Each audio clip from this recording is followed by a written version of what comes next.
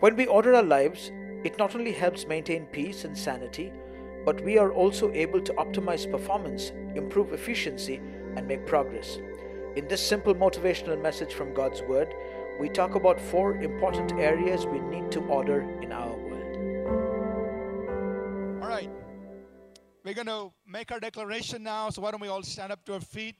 We're going to hold our Bibles high up in the air. We're going to say it loud, bold, and strong. Say it like you mean it. We're going to make our declaration together. Let's say this. This is God's Word. This is God speaking to me. I am who God says I am. I can do what God says I can do. I will become everything God has promised. I'm saved, healed, delivered, redeemed. I am blessed, victorious, prosperous, triumphant. I'm a minister of God, a servant of Christ, and a channel of His blessing to many people. I receive His word, I believe His word, and I live by His word. Christ is my master, and to Him I am in absolute surrender. In Jesus' name, amen. God bless you. Why don't you turn to the people next to you, in front of you, behind you. Shake hands, give them a smile. Tell them you're happy to see them. And you may be seated, please. You know, one of the things we want to do as a church is that we want all of us to reach out to other people, right? We are not ashamed of the gospel of Jesus Christ. And the gospel of Jesus Christ must be shared, must be published, must be made known to people around us. And I want to encourage you as a person. This is not the sermon, just preparation, right? I want to encourage you as a believer in Jesus to take bold steps to share the gospel. Talk to people. So one of the things that you and I need to do, one of the first steps is to start a conversation. Start talking to people, right? And there are several ways that you can start a conversation. One of the simplest things, whether it's a friend or a stranger, one of the simplest things to do is to ask them, is there something I can pray for you? Right? Just ask them, is there something I could pray for you about? Right? Now, sometimes the Holy Spirit will give you something to pray for them. We'll talk about that, later on in the month of Feb. But I just want to share a couple of testimonies. A couple of weeks back, we started going into Malaysiaram, that area, just serving the place, and we found 2 coffee days near the place where we have a church, where the church meets. And so I said, okay, these are 2 coffee days in a great place that we could start reaching out to people. So 2 of us, Manor and myself, we were there. So the first time we went, we sat on the coffee day, we ordered some samosa, and we saw one guy sitting by himself, he's smoking cigarette, just busy on the phone, doing something. So we purposely went and sat next to him. Right? And the next thing, I leaned over and I said, hey, is there something I can pray for you about? He's like, I'm sorry, I don't understand what you're saying. I said, okay, we believe in Jesus. And so that's the reason now. Now you can start telling them, when he says, I don't understand, you can start telling him. I said, I know, we believe in Jesus.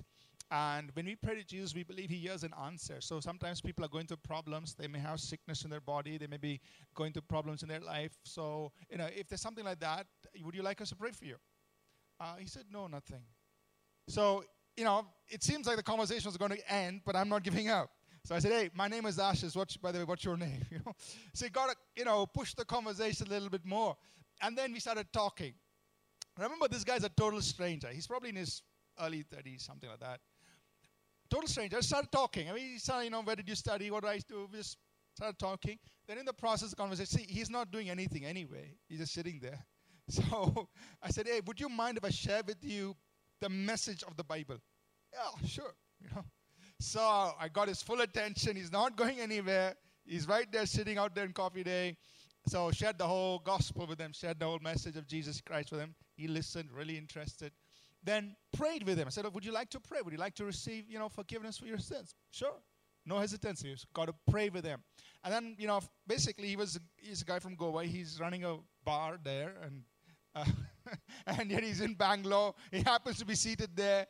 And, shared the gospel, prayed the prayer with him.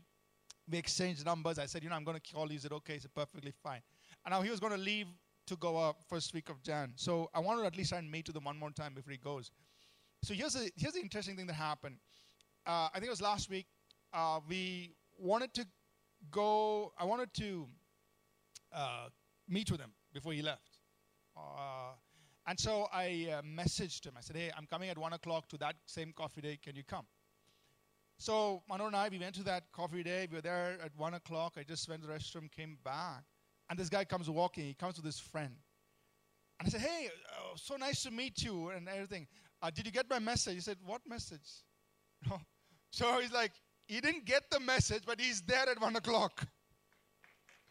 I'm like, whoa. I said, God, this is God is telling us, don't give up. I care about this guy. He didn't get the message. But he showed up at 1 o'clock. And so we had a conversation with him. And that evening, he was leaving to Goa. So got to meet and reestablish. So then I called him again last week, back in Goa. How are you doing? And then I just, see, he's totally new to the Bible and everything. So just one little thought. God has a plan for you. Share that with him and prayed with him on the phone. Right? So making this journey, winning another soul for Jesus. Amen? Now each one of us can do that. I'll tell you one more story. This guy again, this in West one day, one Sunday we didn't have our projector, so we had to rent one. So this called a company that we rent. This guy came to do the projector. He set it up for us. And, usually he'll set up and he'll go away and he'll come back to pick it up. But I said, hey, what's your name? Prem. I said, Prem, would you like to just stay, attend the service? Sure. Stayed. And then that was all I did. I said, would you like to stay and attend the service? Now, he could have done his job and gone, but he stayed. Then I said, Prem, take my number. I'll take your number. I'll be in touch with you. And then I said, Prem, can you come back to church? Bring all your friends. Today, 4 of them showed up. 4 of them. Just simple thing. Can you stay for service? 4 of them. Then I said, hey, guys, I'm going to meet you Saturday. I'm coming to coffee day. Thank God for coffee day. 4 o'clock. Bring all your friends. And I will bring Bibles with me. And, I got to speak to all 4 of them this morning in the morning service at West. And I said, all of them agreed to come. 4 o'clock, coffee day. Bring all your other friends. See, one person now has become 3 more. And I don't know how many will show up on Saturday. But you can see the impact you can have if you just step out. Amen? And you don't need a theology degree to do this. All you need is you love Jesus. You want to share the gospel. Amen? So I want to challenge you. Start doing it. Talk to people about Jesus. Start have a conversation. Giving out tracts, I'm not against that. But you don't know what's going to happen after that. So try to have a conversation. You want to share Jesus with them. You want to talk to them about Christ because you care about their eternal destination. You care about their soul. And wherever you are, whether it's friends or strangers, start a conversation. Talk to them. Pray for them. And then, some may make a decision there. Some may make a journey, whatever. But God is using you in some way to lead souls to faith in Christ. Amen? All right. Now we'll get to the message. All right. We're at the beginning of a year, 2018. So many of us are thinking, what can we do? What can we do this year? How can I do things better? And so a couple of these sermon messages in the early part of this year are geared towards that. So this morning, I want to bring a very simple motivational message. Very simple message. I want to talk to us about ordering our world. Ordering our world. So it's nothing complicated, very simple message. Share a few thoughts here on ordering our world. I want to begin, first of all, from 1 Corinthians chapter 10 and verse 31. 1 Corinthians 10, verse 31. The Bible tells us here, whatever you do, whether you eat or drink, whatever you do it all to the glory of God. Whatever, right? That means everything, anything in life that you're doing, your day-to-day life, the routine, the mundane, the boring, the uninteresting, whatever you do, whether you eat or drink, whatever you do it all to the glory of God. That means you do it to honor God. You do it to please God. and you do it to reveal God. So when you say do it to the glory of God, he's like, what does it mean, glory of God? Well, just do it to honor him, do it to please him, and do it to reveal him. Let people see God in your life, even through the day-to-day things that you do. In whatever you do, do it to the glory of God. So God is interested in our everyday life, and how we live life, Monday through Saturday, not just Sunday morning when we come and we worship God, say hallelujah, worship, praise, all that. God's interested in that, but he's also interested in the rest of our lives. Amen? And so one of the things that we know, and it's not hard to deduce this, is that God is a God of order. I tell your neighbor, God's a God of order. When we look at creation, for instance, things are in order. The sun always rises in the east. The earth rotates on its axis the same way every day. It revolves around the same sun. Things are in order. Whether you look at the macro or the micro levels, things are in order. Amen? God's a God of order. And so let's just define, when we talk about order in our lives, what are we talking about? What are we referring to? Because the word order, of course, in English can be used in many different ways.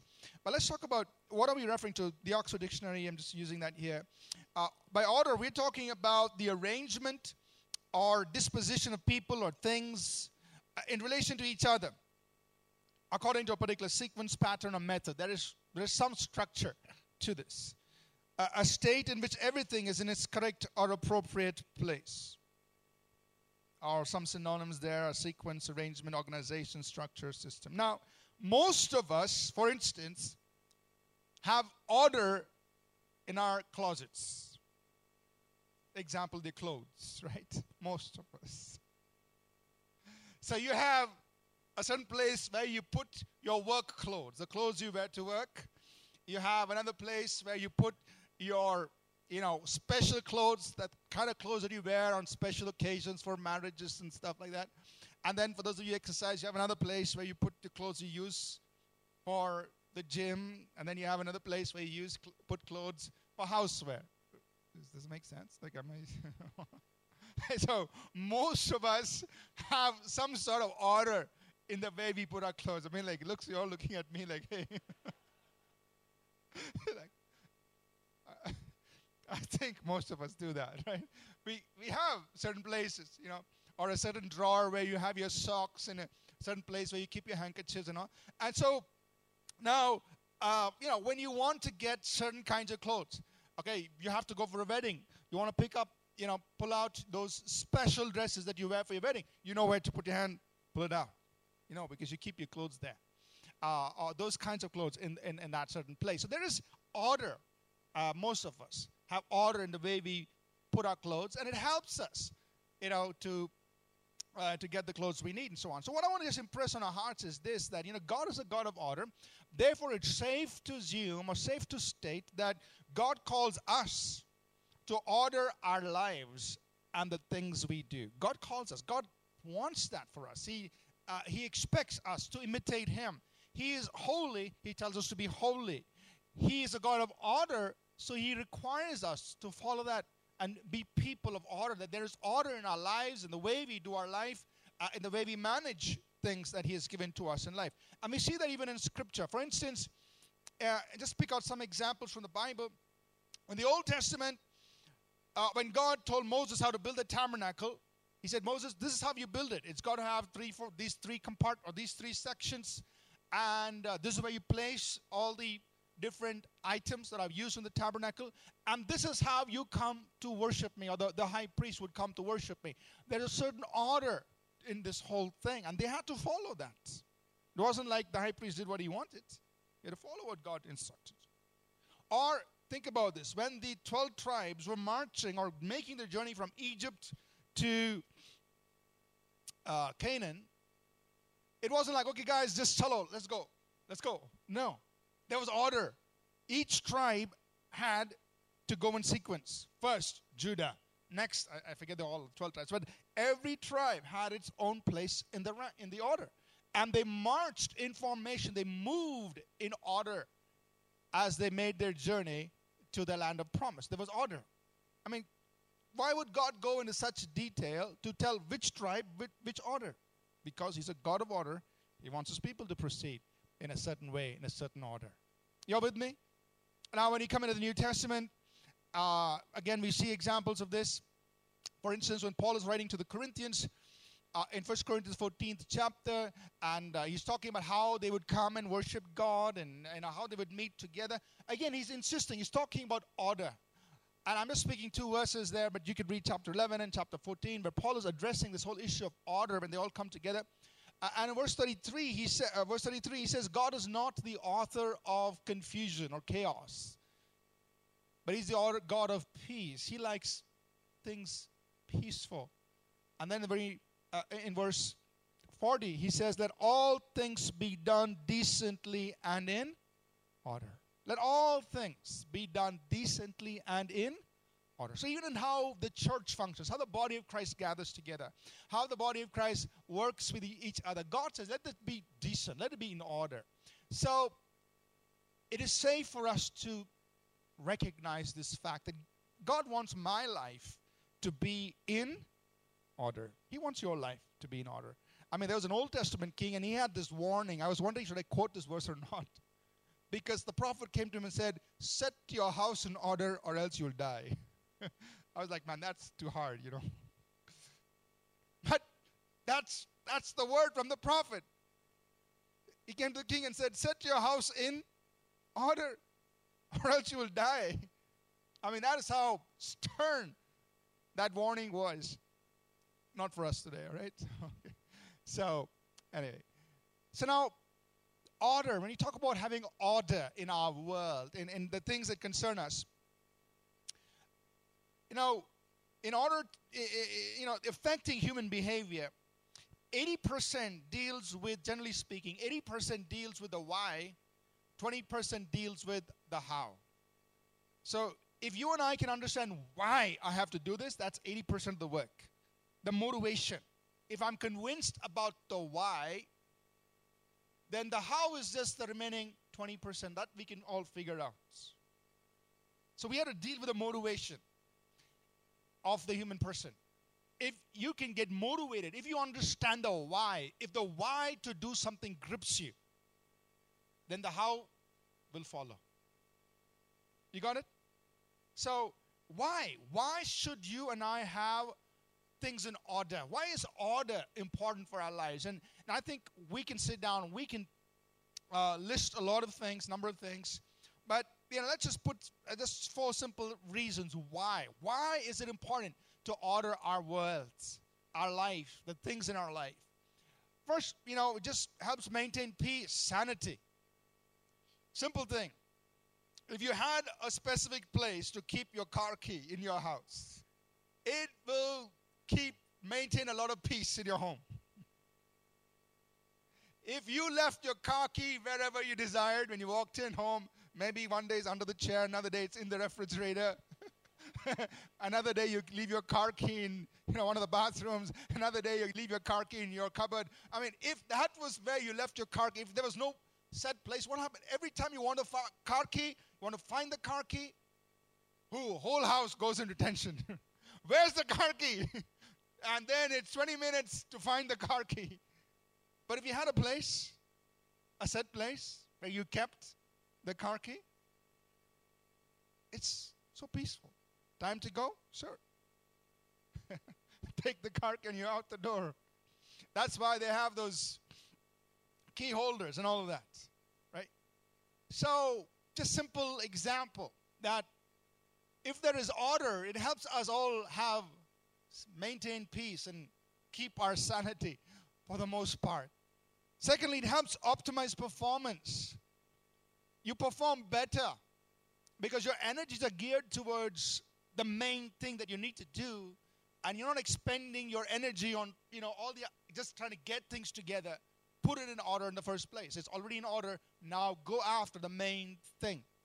So expending, you're optimizing performance when things are in order. You're able to go focus on the thing that needs to be done and not waste your resources on just trying to put things in order so that you can then do the work. It optimizes performance. Third thing is this: it helps improve efficiency. You are fast in your work. And I'm not talking about anyone here, but sometimes you see some people's desktop or their computer screen. Everything is on the desktop. All their files is on the desktop. And you're wondering, like, gosh, if they had to find a file, how are they going to find it in this big mess? Everything is stuck on it. And how are you going to find something? So if you say, hey, can you find this file for me? They're like, yeah, just wait a minute, I'm searching, And it's like 10 minutes to find the file that's on somewhere on the desktop. And you come and ask me, what sermon did you preach on the 4th Sunday of April 2006? In 2 minutes, I'll tell you. Because all sermons I've preached, at APC, from 2004, that's 13 years. I have it filed by year, by month, and the file name is prefixed by the year, month, and day. So you tell me, 4th Sunday of April, 2 minutes, open, this is it. Here's the sermon outline. I don't need more than 2 minutes to pull it out for you. I can tell you. So, but how did it happen? It's all in order. It's all in order. So I can pull it out. And for that matter, different areas of ministry. You tell me what's happening in the youth ministry. What is the plan for 2018 youth ministry? 2 minutes. I can bring up our planning document for youth ministry. I'll pull it up. I know where it is. It's all structured. It's all in order. As long as my laptop doesn't crash. But it's all in order. And efficiency. You can save time. Save time. Instead of, what did I preach? Where can I find it? Improves your efficiency. So that your time is now invested in what really matters, not time spent searching and doing unnecessary tasks, which could have been saved if you just had order in what you did. So improves efficiency. And number 4, it helps make progress. So if you want to make progress, if you are actually ordering things in your life and have things in order, you can measure, am I making progress or not? Am I taking steps to make progress? Because if you don't have things in order and you're not ordering your resources, your time towards something, you're not going to make progress. You just be in the same place. You may be busy, but not necessarily making progress. So order is also important for that. So very quickly, how do you order our world? So when you say, how do you order world? What are 2 important things you and I need?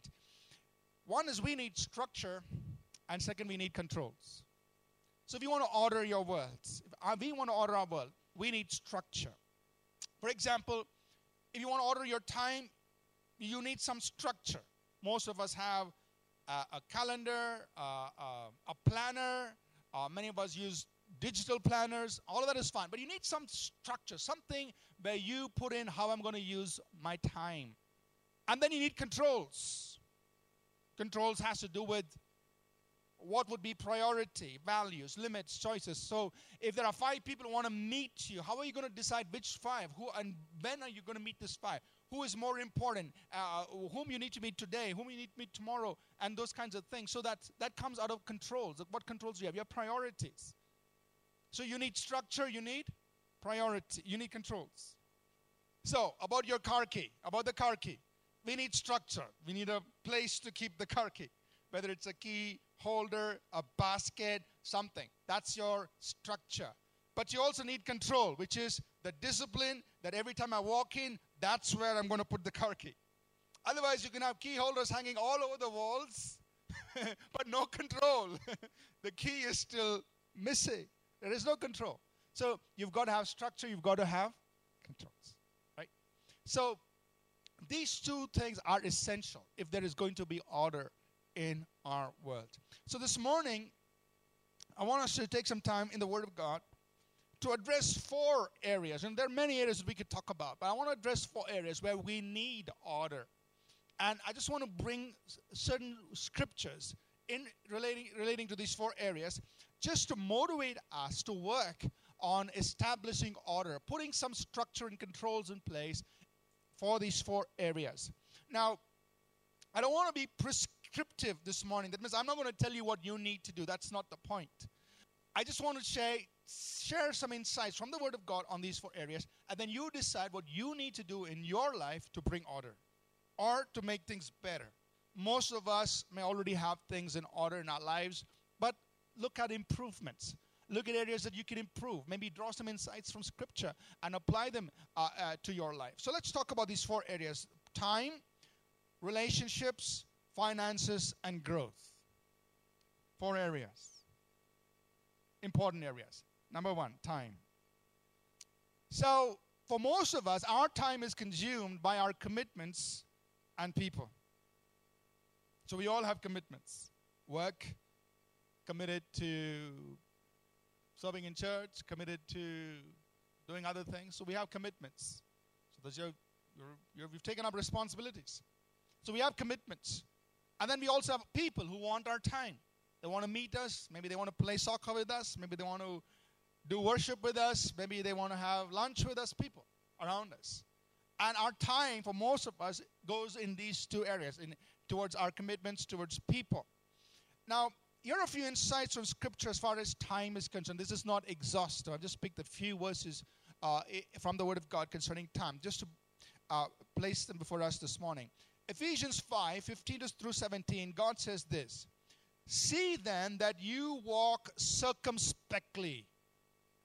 Circumspectly simply means to walk carefully, to walk with thought. The Greek there literally means to walk exactly, precisely, accurately. That means you're giving thought to the way you're living your life. See then that you live carefully, not as fools, but as wise. How do you know you're walking circumspectly, carefully? Redeeming the time. Buying back your time. Redeem simply means to buy back. So there are things that are trying to take away your time, but you're buying it back. It comes at a price. The price could be discipline. The price could be sticking to your schedule. The price could be saying no to things that are unnecessary. Whatever it is, you're buying back your time, redeeming your time. So, do you need to buy back your time? That means it comes at a price. It's not easy. Other things are pulling away on your time, but you pay a price. And I say no to those things. I'm buying it back. I'm redeeming my time. So if you look at the way you've been spending your week, your month, and you say, what are areas I can buy back my time? But I need to pay a price. And I say no to something so that I can use that time for other things. Example, a price to pay is maybe an hour less of sleep. But you still get a good sleep. Or maybe saying no to 2 hours of television every day. Some of us. Okay. Bring it down to maybe just 30 minutes. Whatever.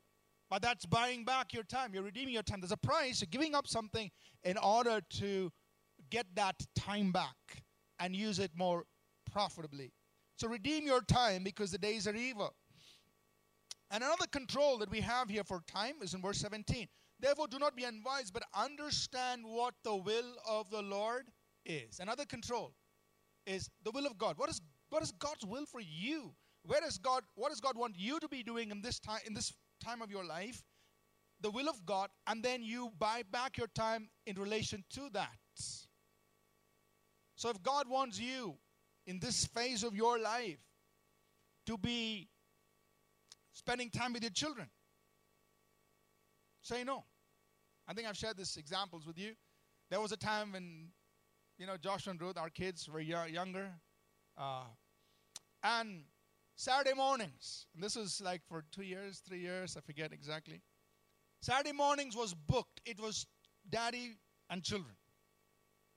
Nobody could take that time. I bought it already. I paid in advance. Every Saturday morning, we would go, early morning Sundays, we play soccer. Then we'd go, they were going to music schools. We'd take them off to music. Josh was there, music school. On the way, we'll sit in sanctuary, have some, I don't know if Mrs. Indrani is here this morning. We'd go to Sanctuary, have some breakfast there. I still remember those nice omelets, Sanctuary special. But that was my time with kids. Nobody can have that time. I remember somebody called me and said, can you come and preach for us on Saturday morning? I said, the times I'm meeting here. I said, sorry, I can't come. Why? I'm going to spend time with kids. My kids. Sorry, I can't come and preach. Why? That's family time. That was a season of life where I'm committed to that. I've bought it already back, bought it in advance. Nobody can buy it from me now in advance. Because that season of life you'll never get again. Joshua's gone to college now. That's gone. That time is gone. But at that stage, I had to do that. I did that. Are you understanding? So you got to understand what is the will of the Lord. What is God's will at this season of your life? And don't be afraid to say no to other people. People say, what a worldly pastor he is. He's spending time with his family. Hey, that's God's will for my life in that season. I can always preach many sermons later. But in that season, I had to do that. I had to be there for the children. Amen? Preaching can come anytime. You can preach a lot later. So, that's it. Know what the will of the Lord is in that season of life. Buy your time back. Another scripture in Ecclesiastes 3:1. To everything there is a season. A time for every purpose under heaven. To everything there is a season. So think about this. How can you apply it as far as you handling your time? If a 10th standard kid came to his dad and said, Dad, I want to get married. Marriage is good. Out of season, boy. Not the season. This is the wrong season. To everything there is a wait for your season. It'll come. Now study. Pass your 10th. Finish your 12th. Now study. Everything there is a season.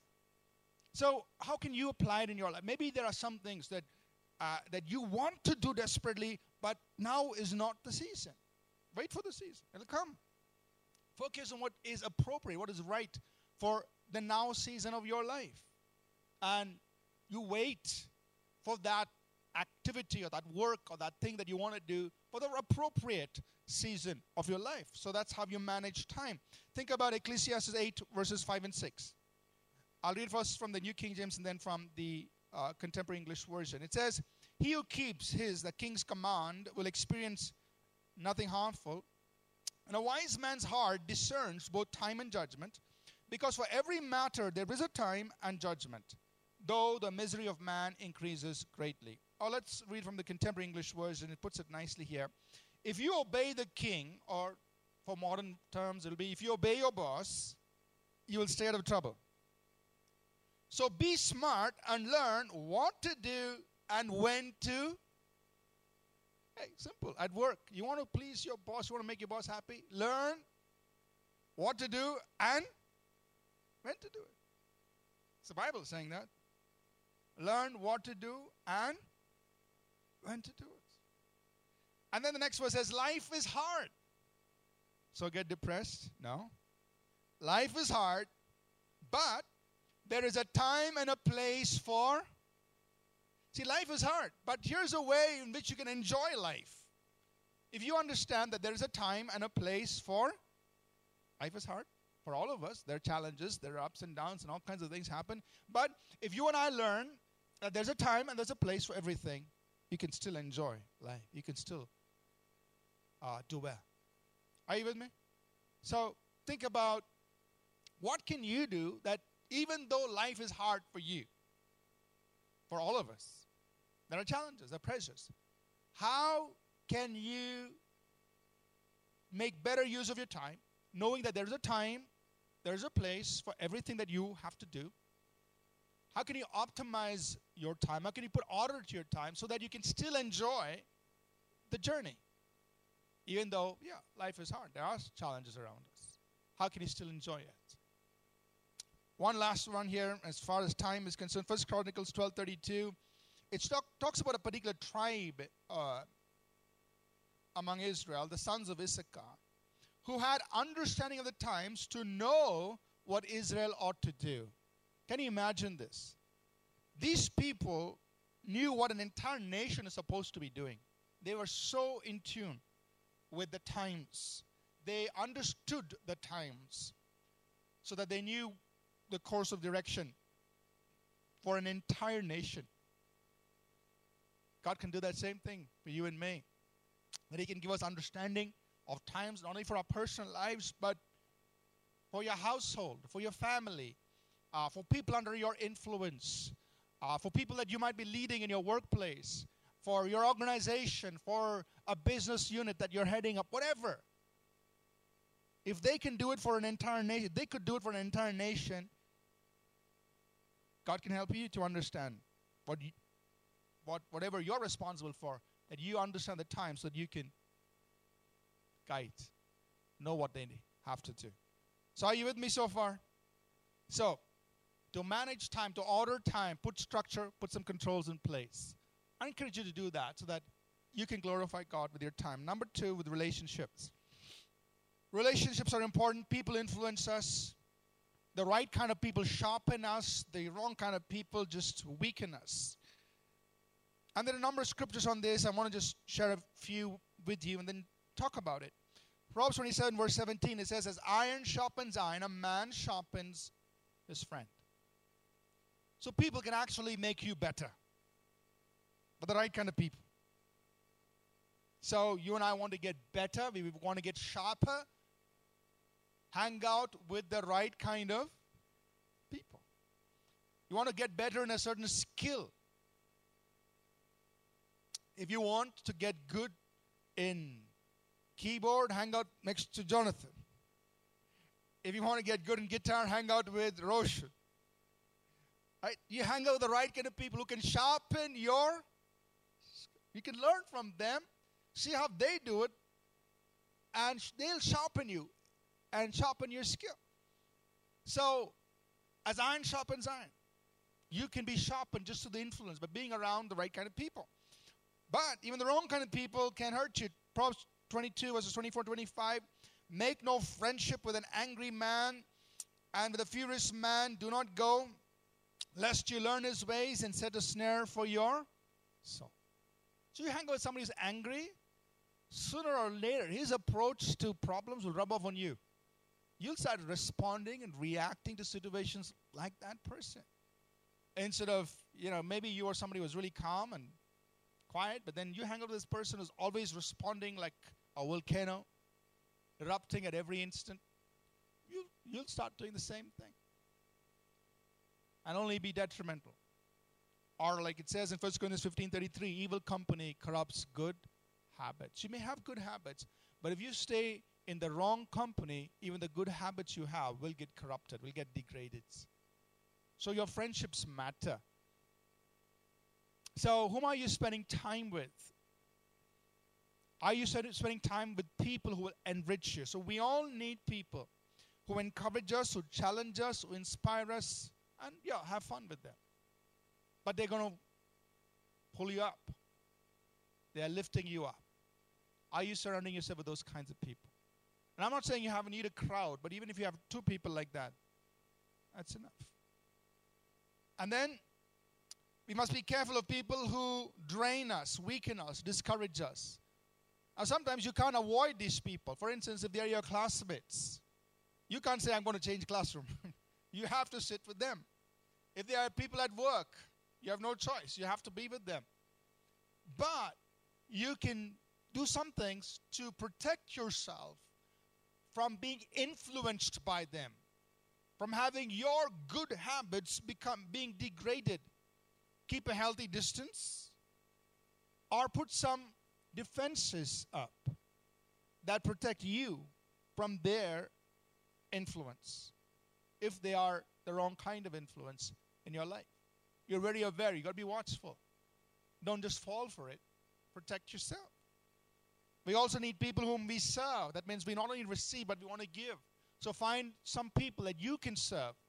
Now, we can't serve the whole world, but you can serve some of the people in the world. So find the people that you can serve. How can you invest in their lives? How can you bless them? How can you encourage them? So people are important. Put some structure and some controls in place. And there's some people call and say, not from here, from somewhere in the city or everywhere else. They come and we want to meet you, Pastor. So my question is, what is it about? Because time is important, but also whom I spend that time is also important.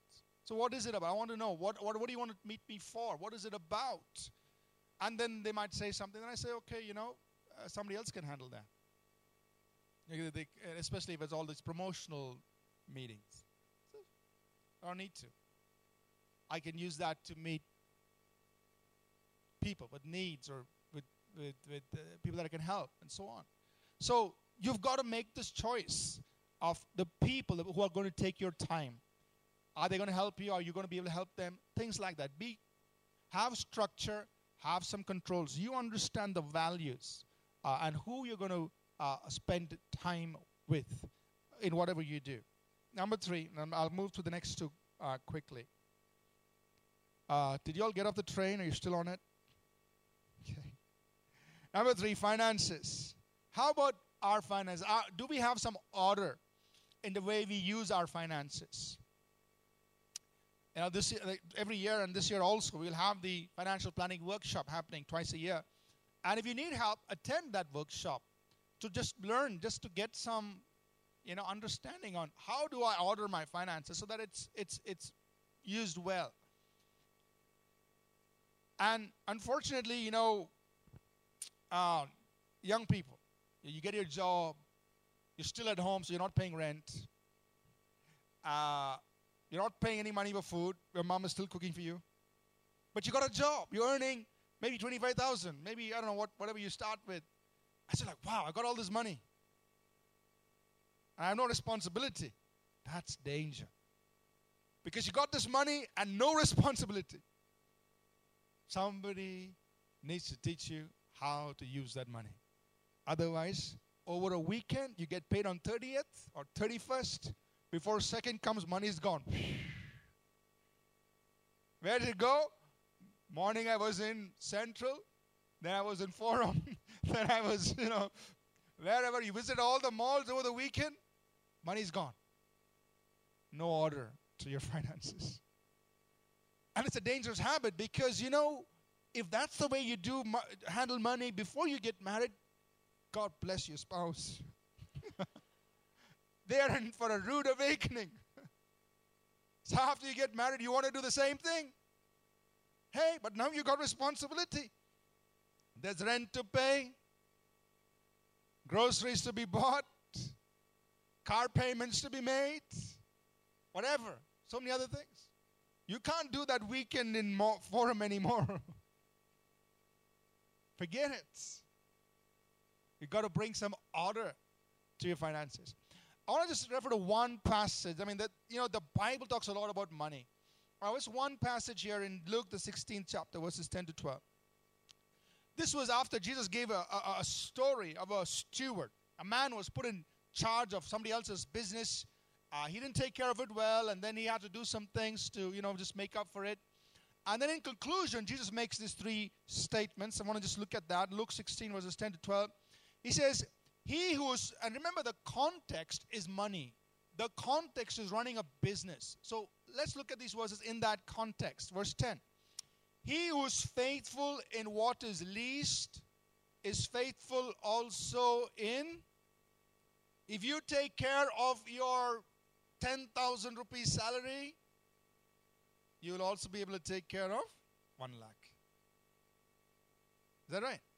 He who is faithful in what is least is also faithful in what is handling money. Second, he says in verse 11, therefore, if you have not been faithful in the unrighteous mammon, who will commit to your trust the true riches? Now think about it. Jesus is relating money to true riches, eternal riches. And many of us don't think that's important. God doesn't care how I handle my money. He cares. Verse 11 says, if you, putting it in a positive, if you are faithful in the way you handle your money, God will also entrust you with taking care of eternal things for His kingdom. That's what He's saying. Unrighteous mammon, money. True riches, eternal riches, things of his kingdom. You take care of your money, he will entrust you to take care of things of his kingdom, is what Jesus is saying. The last one. If whoever is faithful in another man's. If you've not been faithful in what is another man's, who will give you what is your own? That means be faithful when you're using somebody else's thing. Now, if you are employed, if you're working for someone, it's a simple example. Oh, there's a photocopy machine in the office. All right. I need to Xerox, I need to Xerox, just for fun. I need to Xerox my comic book. All right. Chalo, use it. Or I need to Xerox this or that. Has nothing to do with work. Just use it. You're not being thoughtful of what is somebody else's. That is in the office for office purpose. But if you handle it carefully, I mean, I'm not saying be scared, but just be dutiful. Hey, this belongs to the office. It's for office purpose. I'm being faithful in what is another man's. It belongs to the company. It belongs to the organization. I just need to use it faithfully. Use it for its intended purpose. What Jesus is saying is, if you're faithful in what is another man's, you will be given your. And that doesn't mean you'll get a photocopy machine at home. That's not the point.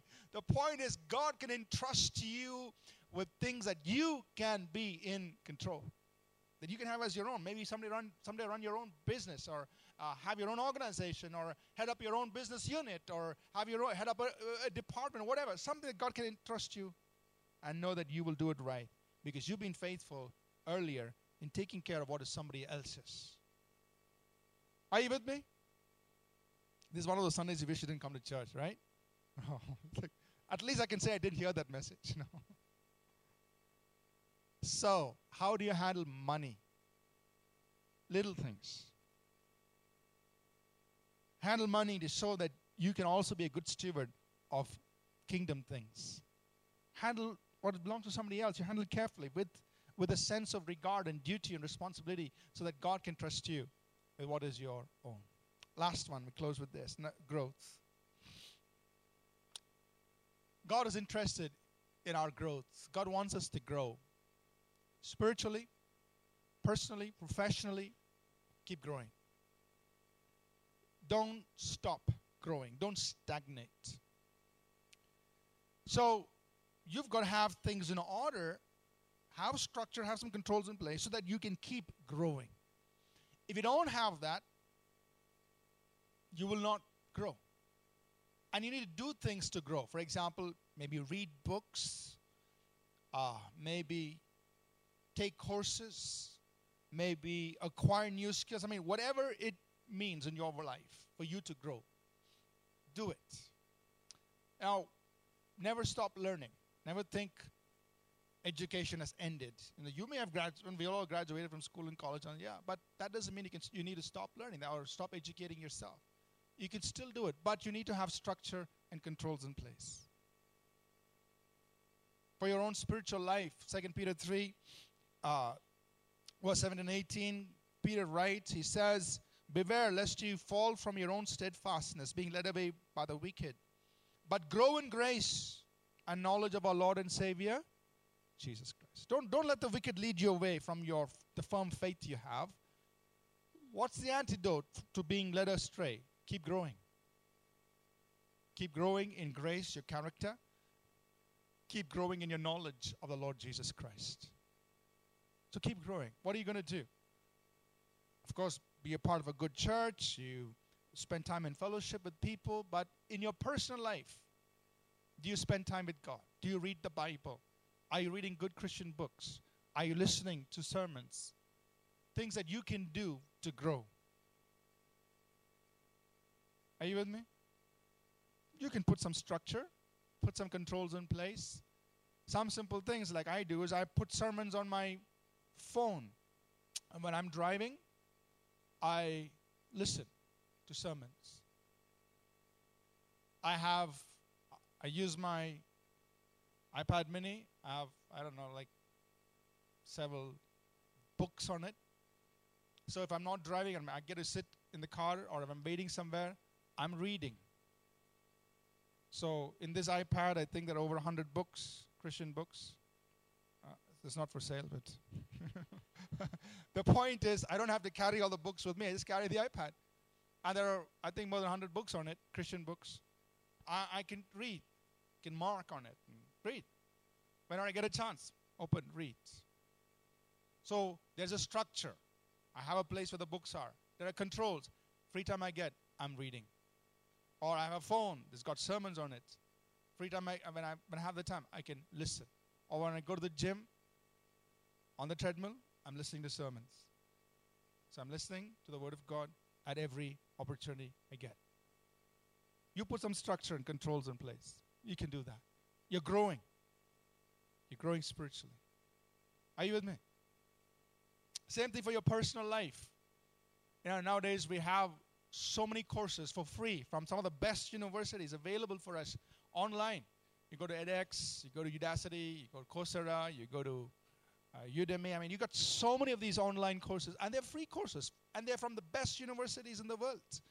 And all you've got to do is to have some structure and control. That is, I'll take some time every evening, or, these 3 days of the week, and I'm going to spend so many hours to do this particular course. You can keep educating yourself. Are you with me? And you can learn in your area of interest. I mean, if you're a software programmer, you can keep learning. Just keep developing skills. You don't have to wait for your organization to send you for training. You can learn it for free online. Keep developing skills in your area. All it needs is some structure and some controls in place. So if you've decided that Wednesday evenings you're going to keep 2 hours to do it, if your friend calls you for a movie, you have a choice. You can say, yes, I come, or no. Maybe some days you can, okay, fine. But the norm would be, sorry, I've got a control. I've got controls. I've got to do that 2 hours to do that course. But that is up to you. If you have order, you can keep growing. If you don't have that order, if you don't have that structure and control in place, your growth is left to chance. And most likely, you're not going to grow. Or maybe it'll be very slow.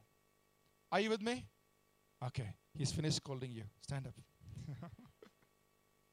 All right, let's rise to our feet. I call our worship team up. So I want to close once again with this verse, same verse. 1 Corinthians 10, verse 31. Whatever you do, whether you eat or drink, whatever you do, do all to the glory of God. Whatever you do. Let God be glorified in your life. And do it to honor Him, please Him, reveal Him, magnify Him to people. One of the ways we can do it is when we put order in our lives. Order your time, order your relationships, order your finances, order your growth. So that we all of us, can glorify God in our lives.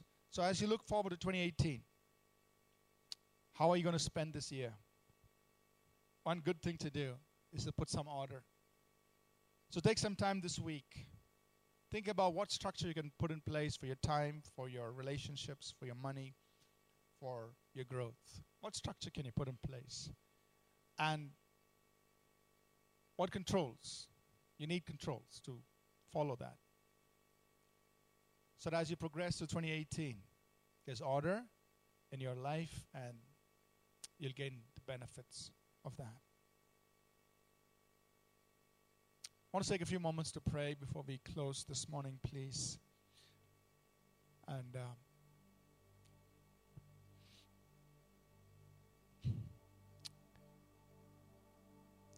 just want to pray, and I just feel this thing coming back to me over and over again from the time we were worshiping. And I don't know this personally for myself, but there's probably someone here that you've just relocated to Bangalore. The scenario that I'm getting is this, that you've just moved back to Bangalore. You probably moved to Bangalore from maybe the Middle East. That's the sense I'm getting. That you've come here, and the reason for you just moving back here is because you're right now going through what we would call as a desert experience in your life. And you're back here. And that's the situation you're in. But you just moved back recently.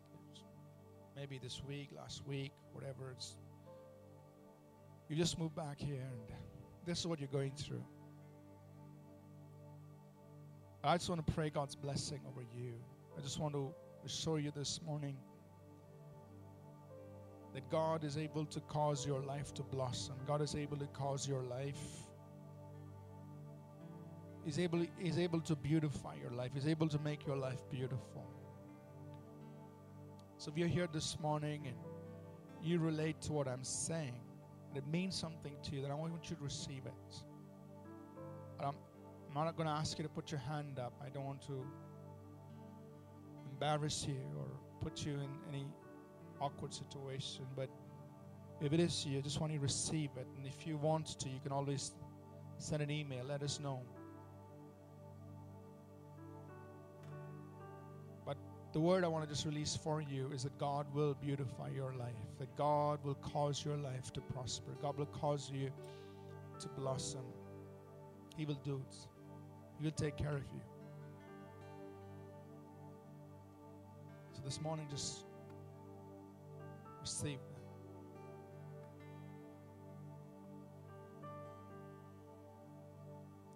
Father, we just want to pray for the presence and the ministry of your Holy Spirit upon our lives.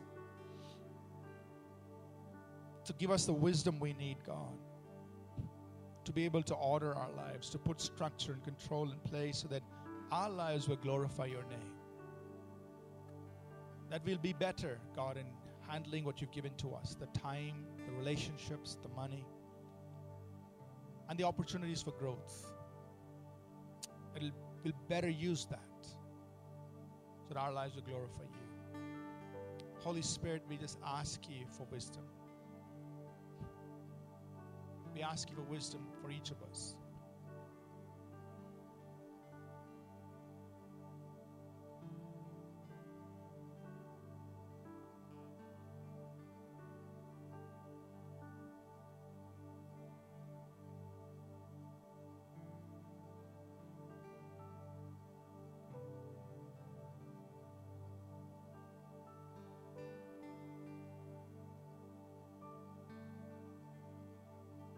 God, you would speak to us so strategically that even small changes will produce big results in our lives.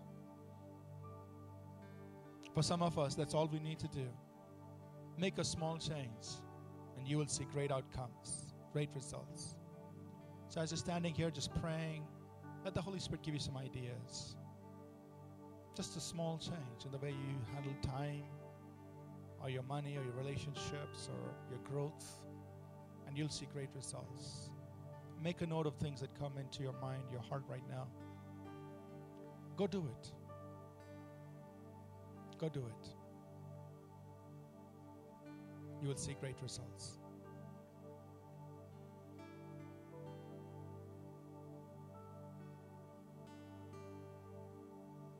We thank you, Lord.